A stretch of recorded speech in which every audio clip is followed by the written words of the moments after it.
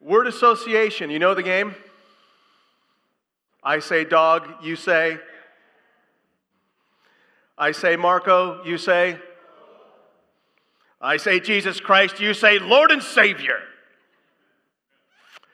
But when I say church, you might go, meh. You might say, ouch. You might say, what's the point? You might say, what a mess. This morning we're starting off on a series on the church. Let me be upfront with you on a definition of the church. The church is the blood-bought people of God, set apart by the Holy Spirit on mission for Christ. That's the church. The blood-bought people of God, set apart by the Holy Spirit on mission for Christ. We, the church, belong to the triune God. Here's what I'm interested in over the next 2 months. I'm interested in what you think about God's church. I'm interested in what you feel about God's church. I'm interested in how you prioritize God's church. But that's not the real question. The real question is, what does God think about his church? How does Jesus feel about his people? Where does the church fall on God's priority list for the day? So over the next several weeks, I am praying, we're praying, would you join me in praying that we would think about the church more and more the way that God thinks about our church? That truth shapes our minds and our understanding of God's people. Would you, my prayer is that you would feel about the church the way that Jesus feels about his church more and more. And my prayer, of course, is that we would all prioritize the church more and more as God himself prioritizes the church. And so here's what it's going to look like over the next several weeks. This morning, we're going to start off with an introductory sermon on kind of 5 basic truths of the church. And then we're going to get into New Testament images of the church. The body, the building of God, the flock, the family of God. And what are all these things? What is God saying to us about his people? The goal overall is that you and me would love the church the way that Jesus loves the church. So come the end of March, that there would be an upwell of Spirit-given affection for God's people. That's the aim. That's the prayer. So this morning, 5 introductory truths about the church. This is by no means exhaustive, but again, I need your yes and amens. That's what I'm talking about. All right. Introductory truth number 1, the church is the called out people of God. In Matthew 16, Jesus is walking into Caesarea Philippi with his disciples, and he says, hey guys, who do people say that the Son of Man is? He's talking about himself. Who are people saying I am? And his disciples start shooting off a bunch of different answers. Some say JTB, John the Baptist. Others say Elijah. Others still say Jeremiah or one of the prophets. But then Peter chimes in verse 16, and he says this: you are the Christ, the Son of the living God. And in the book of Matthew, that is a mic drop. And the reason why you know it's a mic drop, it's what Jesus says in response to it in verse 17. He says, blessed are you, Simon Bar-Jonah. Blessed are you, Simon, son of Jonah. For faith and blood has not revealed this to you, but my Father who is in heaven. In other words, he's saying, hey, Peter, you didn't come to that realization on your own. It was a supernatural revelation from my Father to you to know who I am. Mic drop. Jesus continues. He says, I tell you, you are Peter, and on this rock I will build my church, and the gates of hell will not prevail against it.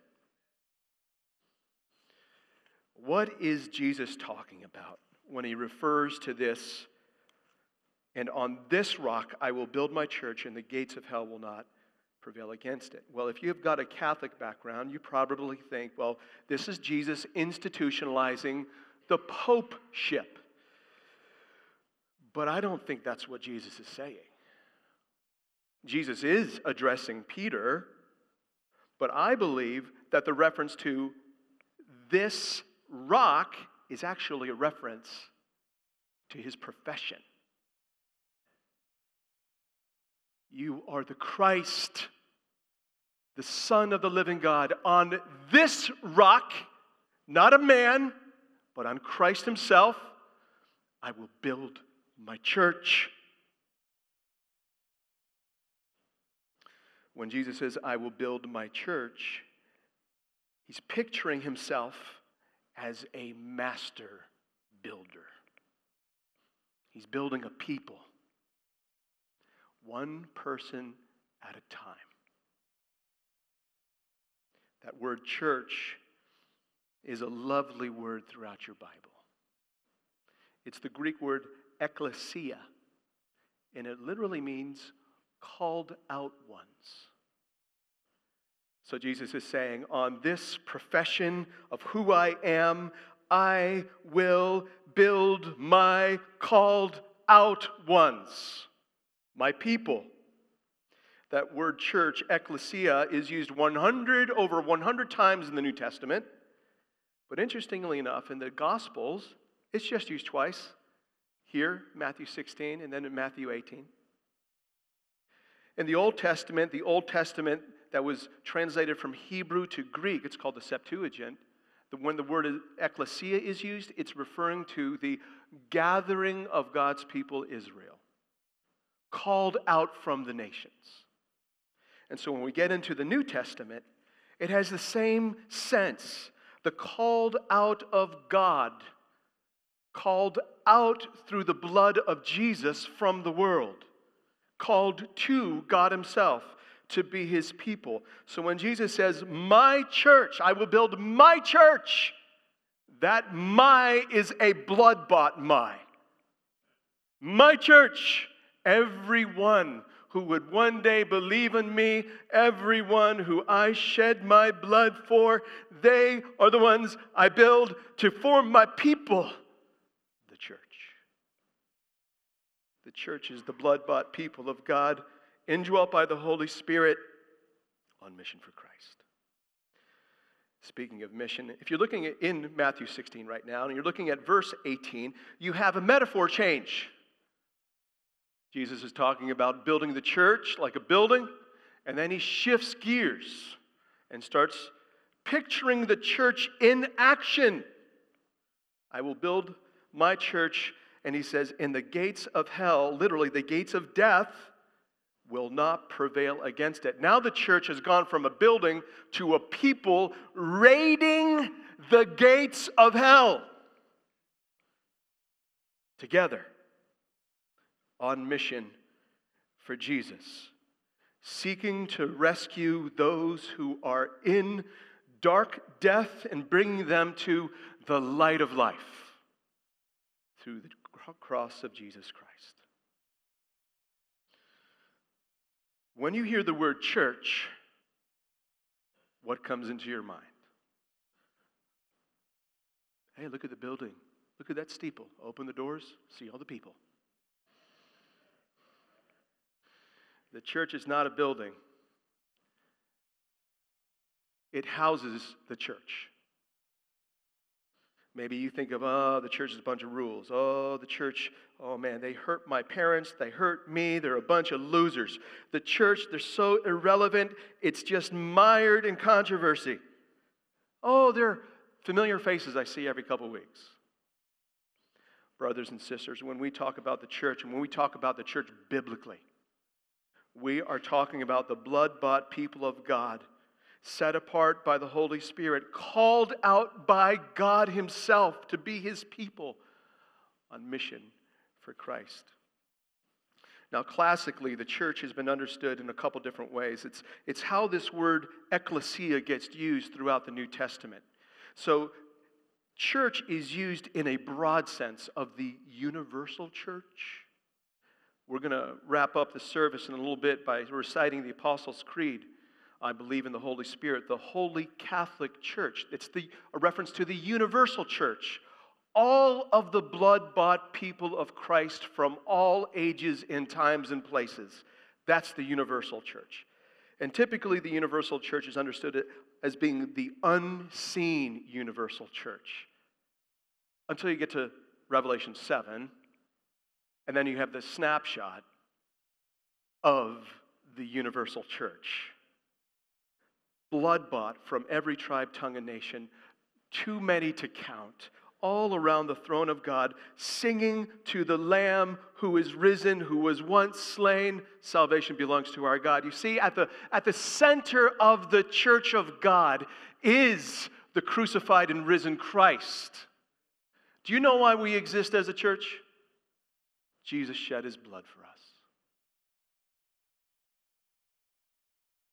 Now, the church, universal, we see in Matthew 16. There's other passages in the New Testament. It's what Jesus is referring to here. But then we get into the understanding of the local church. And what a local church is, it is a visible outcropping of the universal church. So the local church is time-bound in a particular people, in a particular time, in a particular place.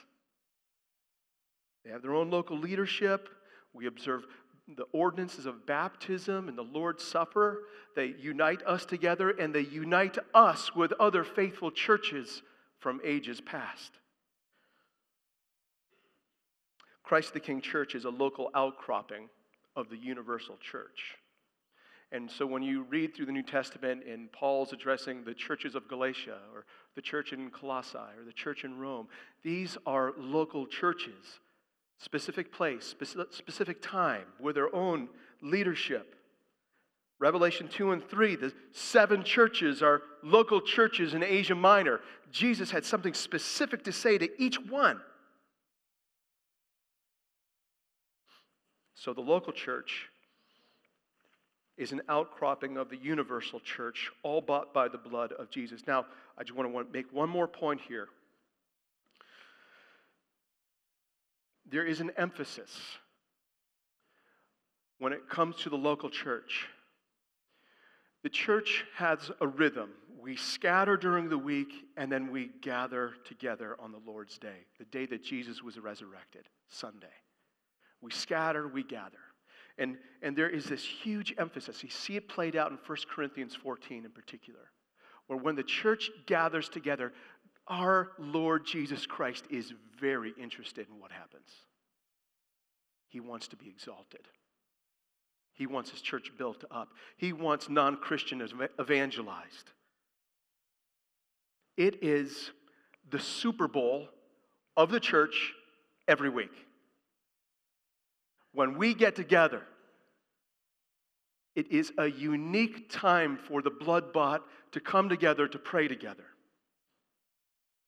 To praise God together in worship. Oh, it's so sweet this morning. To hear the public reading of Scripture, to speak timely words, to hear God's word preached faithfully. There's nothing like it during the week. This is the church, universal and local. And at the center of the church is the risen Lamb, Jesus Christ, the center of it all, our reason for being. So the first introductory truth of the church is the called out people of God. The second truth is this: the church is the converted people of God. Just because you gather with God's people doesn't necessarily mean you're actually part of God's people. In order to become part of God's people, you first need to be reconciled to God through the blood of Jesus. And when you're reconciled to God through the blood of Jesus, then He places you into His people. He moves you from one people, the world, into another people, His church. For example, let me try to make this point this way. Let's say you drive up to Flambeau, and you happen to get onto Flambeau Field, and you're standing on the grass. Just because you're standing on the grass of Flambeau doesn't mean you are a Green Bay Packer, does it? Or just because you drive up to Carthage College and you're standing on the college, that doesn't mean you're a student there or part of the staff there, does it? No.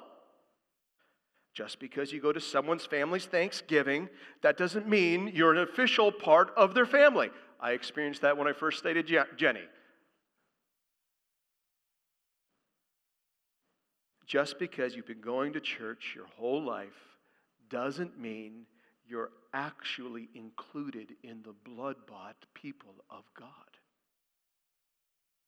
Humanly speaking, conversion is the singular moment a sinner, having heard the gospel of Jesus Christ, realizes that they are condemned under God's just wrath for their sin, and then they turn their tail to their sin and head for Jesus. It's a moment in time. Conversion is when you repent and believe the gospel. It's what Jesus talked about in Mark 1:15, where He shows up. It says, the time is fulfilled. The kingdom of God is at hand. Repent and believe the gospel. The moment a sinner believes on Christ for the first time, that sinner is justified by the grace of God, redeemed through the blood of Jesus, and adopted into God's family. That sinner is immediately transferred from the domain of darkness and into the kingdom of God's beloved Son, in whom we have redemption, the forgiveness of sins. At that moment in time, a sinner who believes their eternity goes from being under God's wrath forever to now having the promise of being numbered in glory around the throne for everlasting peace and joy in the glorious presence of Jesus. It's conversion. Conversion consists of both repentance and faith. I like to call it the two sides of the conversion coin. There's tails. You turn your tail to your sin. And then there are heads. You head straight for Jesus. Have you heard the expression, when the penny drops? It's a way of saying, hey, that's when things get real. When the conversion coin drops in your heart, things get real. You realize that not just everybody's sinner, you're a sinner against the holy God, and His wrath is against your sin. And with that comes a working of the Holy Spirit in which you are sorrowful over that, and that leads to turning tail to your sin. And it corresponds with this faith, newfound faith, where you head solely for Jesus, who alone can deliver you from your sin. So this initial act of repentance and faith is the moment a sinner is converted. Truth in advertising. It's the first time one is converted, this exercise of repentance and faith, but it just starts a whole life of repentance and faith. To be a follower of Jesus, be numbered with His people, the church, is a life of repentance and faith, a life of turning tail to your sin and a heading straight for Jesus over and over and over again. We do this together. Now, if you're sitting here thinking, well, that's not exactly how I became a Christian. I didn't have that quote-unquote light switch conversion moment like the Apostle Paul. Well, many people do have kind of a light switch moment where the conversion is very clear. They know down to the day, hour, and minute where they were believed, they turned from their sin, they believed, and they were transferred into the kingdom of the beloved Son. I went to college with a young lady. On the anniversary of her becoming a Christian, when she was converted, she started wearing all black because she was like mourning the death of her old self. And then she realized, no, this is a celebration. So she swapped to all white.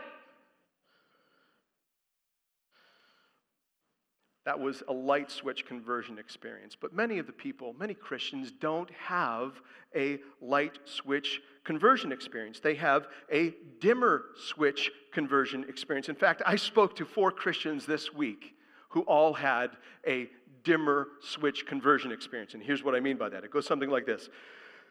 I grew up in the church, and I agreed with everything I heard. But there was a season when I basically walked away from the Lord and I sowed my wild oats. I didn't give a rip about God. And then at some point I sensed a need to go back. And eventually things got real. So people who experience something like tend to say something like this. Between 2008 and 2011, the conversion coin dropped in my heart. In 2008, I was not following Jesus. By 2011, I couldn't get enough of Jesus. So somewhere in between there, something happened. And here's what's happened. I realized that Jesus just didn't die for the sins of all mankind. He died for me. That's how a convert to Christianity talks. You may not know the day, the hour, or the minute of your conversion, but you know a time frame. I know I wasn't living for Christ then, but by this time, I couldn't get enough of Jesus. Now, if you have a dimmer switch conversion story, what you need to understand is this, that at some point in that time frame, you actually went from being dead to alive, from being not justified to justified, from being not redeemed to redeemed, from not being adopted to adopted. You went from being under God's wrath to be now an object of mercy and grace. You went from being outside of God's family and not of God's people to inside of God's family, and now you're part of God's people.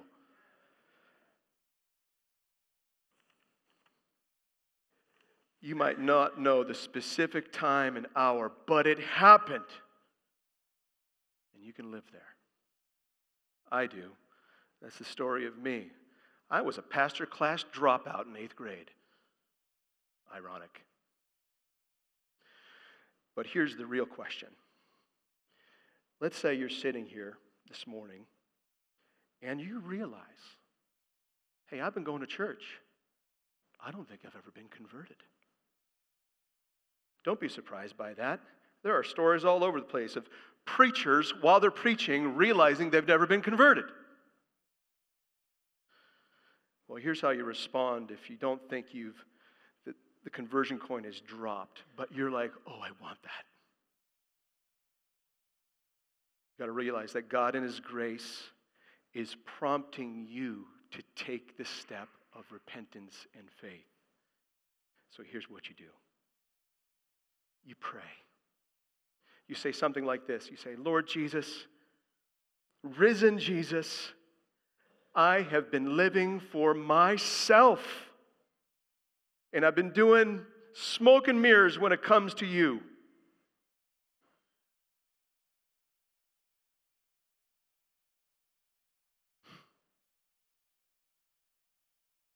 And I repent of living a life for myself and living for my sin. I turn my tail on that and I head to Jesus alone, because He alone on the cross died for my sin. I know it. It was for me. That's what you say. That's what you say to the risen Christ. You put a stake in the ground and you say, I am that no more. I will not go back to that. I am for Jesus now. And based upon the Word of God, you are saved. If you haven't taken that step, come talk to me after the service. I'd be glad to walk with you through that. And it's just the beginning. The conversion coin needs to drop because you've got to be reconciled to God first, because before you can be placed into the people of God. But the church is the converted people of God. Do I have an amen? The church, 3, introductory truth, is the Bible-saturated people of God.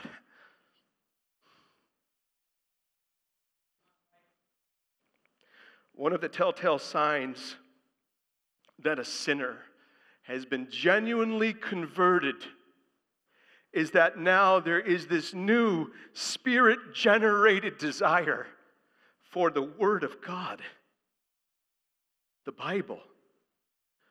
It goes something like this. Matthew 4, Jesus talked about it this way. Man can't live by bread alone, but by every word that proceeds from the mouth of God. And you're like, I just can't get enough. I can't get enough of God's Word. I can't live without God's Word. 2 Timothy 3:16, all Scripture is breathed out by God and profitable. You're like, give me some of that. I can't get enough of that. That's not you.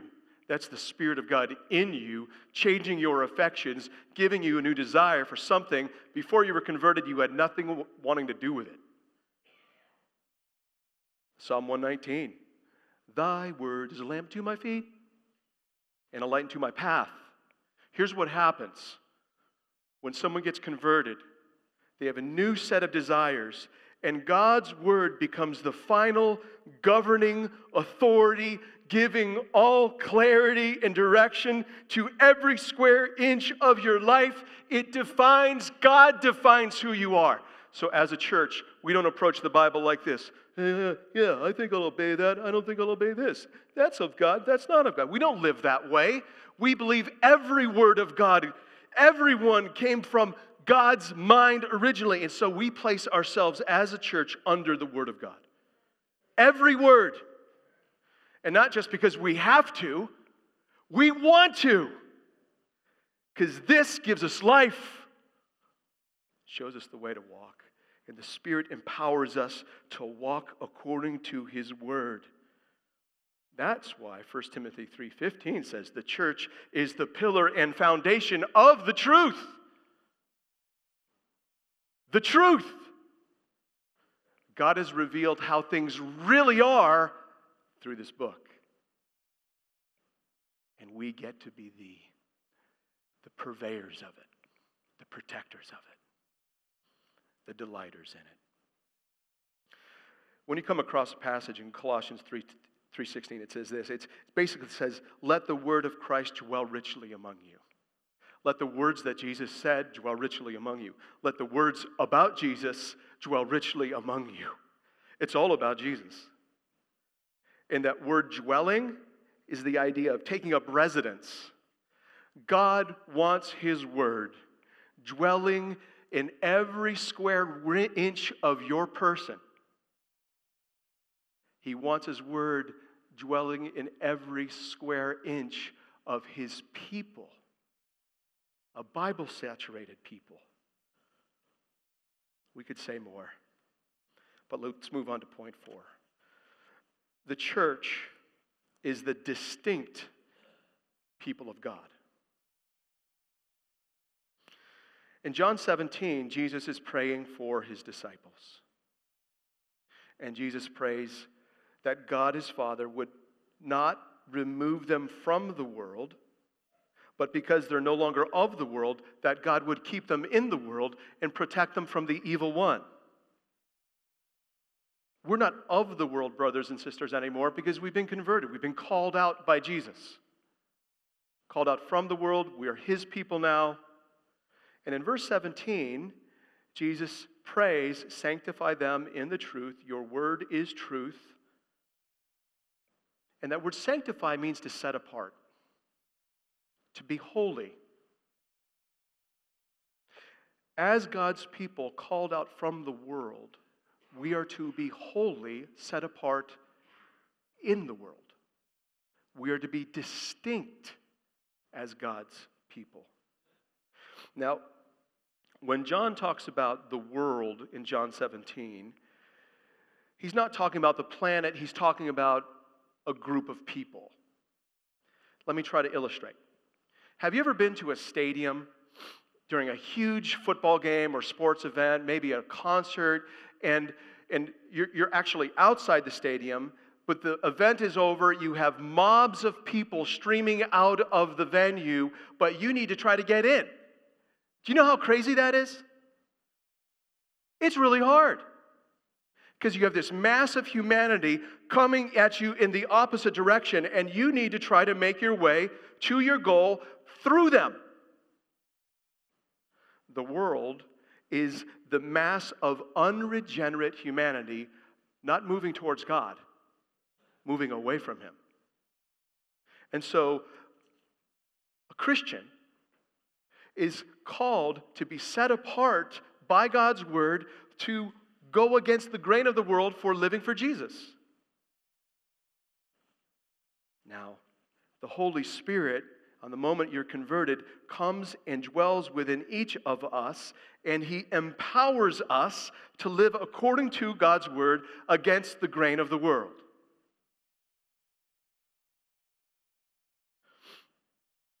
If you turn in your Bibles to 1 Peter chapter 1, we read this. As obedient children, do not be conformed to the passions of your former ignorance, what you were like before you were converted. But as He who called you is holy, you also be holy in your conduct, since it is written in holy book, Scripture, you shall be holy, for I am holy. God has called us out of the world to be distinct from the world, according to His Word, by the power of the Holy Spirit. If you look at chapter 2, verses 9 through 12, we read this. But you are a chosen race, a royal priesthood, a holy nation, a people for His own possession, that you may proclaim the excellencies of Him who called you out of darkness into His marvelous light. Once you were not a people, but now you are God's people. Once you had not received mercy, but now you have received mercy. Beloved, church, I urge you, as sojourners and exiles, to abstain from the passions of the flesh, which war against your soul. Keep your conduct among the Gentiles honorable, so that when they speak against you as evildoers, they may see your good deeds and glorify God on the day of visitation. We are to be distinct from the world. The church is the distinct people of God in our holiness. We just don't do what we used to do. It's not who we are anymore. And God has given us His Word, He's given us the Holy Spirit, and He's given us each other so that we can press against the grain of the world. Now, there's one thing to move against a mass of humanity on your own. It's another thing when you have a counter mass of redeemed humanity with minds full of the Bible, empowered by the Holy Spirit, locked arms together, and you're like, we're going. That's the church. And what the Scriptures say is we're just not arms linked to each other. We're one person together. We're the body of Christ. Which brings me to a second distinction of the church, our unity. In the same passage in John 17, Jesus prays, and I think it's verse 20 and 22. I had to mark all these down because there's so many. Jesus prays this, verse 22, the glory that you have given me, I have given to them, that they may be one, even as we are one, I and them and you and me, that they may become perfectly one, so that the world may know that you sent me and loved them, even as you loved me. Now flip over to John 13, in verses 34 and 35, we read this. A new commandment, Jesus says, I give to you, that you love one another. Just as I have loved you, you also are to love one another. By this all people will know that you are my disciples, if you have love for one another. Not just our lifestyles distinguish us from the world, but our love for one another in our union together as God's people set us apart from the world. We're not like anybody else. We don't shoot our wounded. We help them be restored. We lovingly confront one another because it's not good for us when we're sinning. We pick each other up when we're down.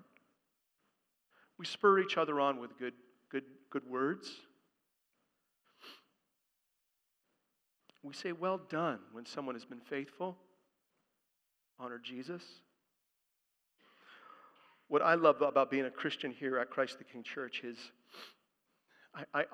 I'm so praying for God to do a work in our midst in which He diversifies our body in our union in the blood of Jesus.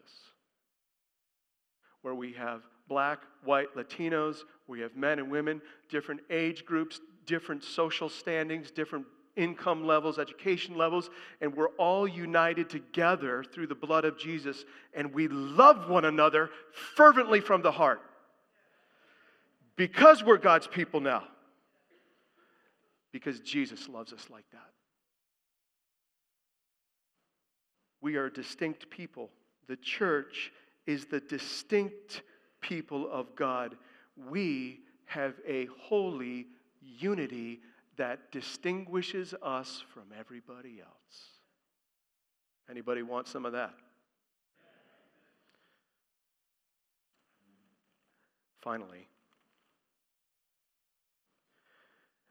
the fifth introductory truth, and this is the one I get juiced over. I get juiced over the other ones too. The church is the sent people of God. If you flip back to John 17, Jesus is praying to his Father. Father, don't take them out of the world. Keep them in the world. Protect them from the evil one. They're not of the world. They're of me. Sanctify them in the truth. Your word is truth. Back in 22 and further, he said, keep them united as one. But then we read this in verse 18. He says, as you sent me into the world, so I have sent them into the world. So, just to make sure you're understanding this, God calls us out of the world and we're converted. And then he sets us apart from the world in a holiness that befits him. All to send us back into the world in order to be proclaimers of the gospel and makers of disciples. So God calls us out, sets us apart, sends us back in. All to be making disciples of all nations. And there we go. Turn in Matthew chapter 28, in verses 18 and 19. We're sent back to the world as Jesus was sent to the world to make him some disciples.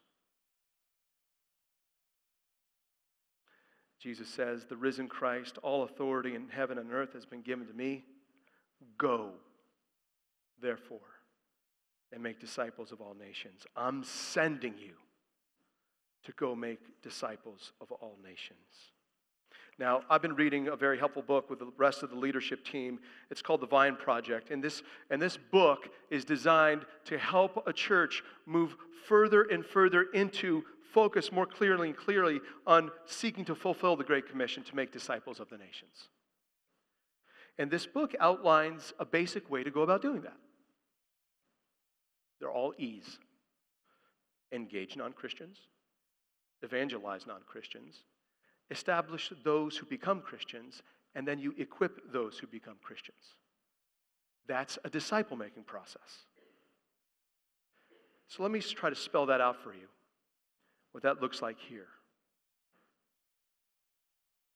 Back in December, you remember on December 23rd, we set aside a day in which we would fast and pray as a church over a meal, that God would do a work that only he could do at the Christmas Eve outreach. Do you remember that?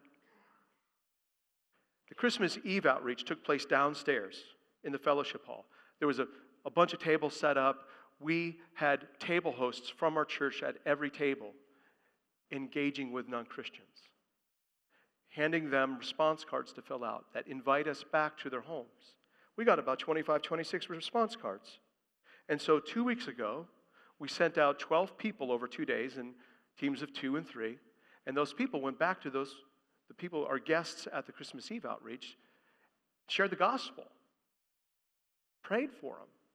And of course, with everything like this happens, you end up meeting more people that you talk to about Jesus and invite to things. And one of the things that we are inviting people to is an evangelistic Bible study on the Gospel of Mark.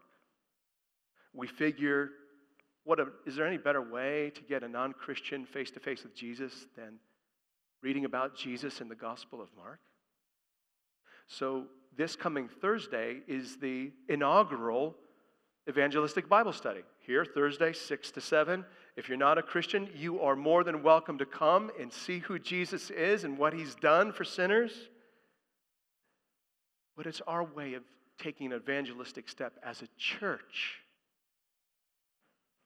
And let's say we have a number of people come through this evangelistic Bible study in the Gospel of Mark, and 2 or 3 of them, the conversion coin drops in their hearts. They turn tails to their sin and they head straight for Jesus, and they're converted, justified, redeemed, adopted.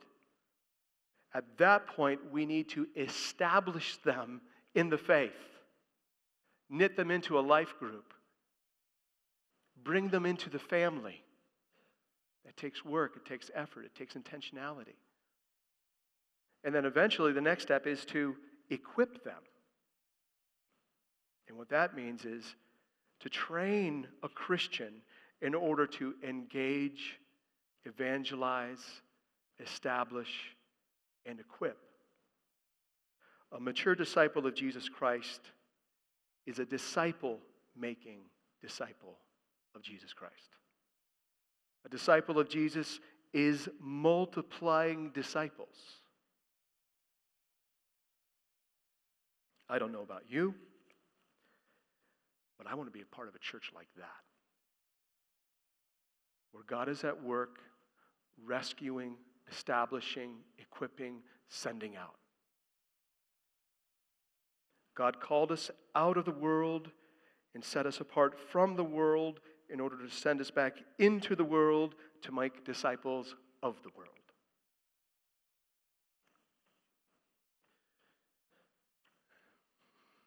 Throughout the series, I think you're going to be realizing several things about the church. The blood-bought people of God set apart by the Holy Spirit on mission for Christ. Here's a number of them. I think you're going to realize the church, we need our God. As a body is dependent on the head, as a building rests on a cornerstone, as a flock needs its shepherd, as a bride needs her groom, as branches need the vine. Brothers and sisters, as the church, we need our Jesus. The second thing I think we'll realize is this. Church, we need each other. We are a holy unity. There is a necessary interdependence within the church, within a local church, a body of Christ. Just as this hand needs this knee, so is with the body of Christ. We need each other. The third thing, God has sent out his church. The church is God's plan A to make disciples of all nations. There's no plan B. We must be about preaching the gospel and making disciples of Jesus Christ. One preacher talks about the church as not being a hospital ship, but an aircraft carrier. The fourth thing, over the next 2 months, I think we're going to realize how much Jesus loves his church. As a groom has a holy love for his bride, even a jealousy for his bride. Jesus loves his people. The church is the called out people of God. The church is the Bible-saturated people of God. The church is the converted people of God. The church is the distinct people of God. The church is the sent people of God. When you hear the word church, what comes to your mind? In 2 months' time, I hope it's my beloved. Let's pray. God, thank you so much for my brothers and sisters in this room.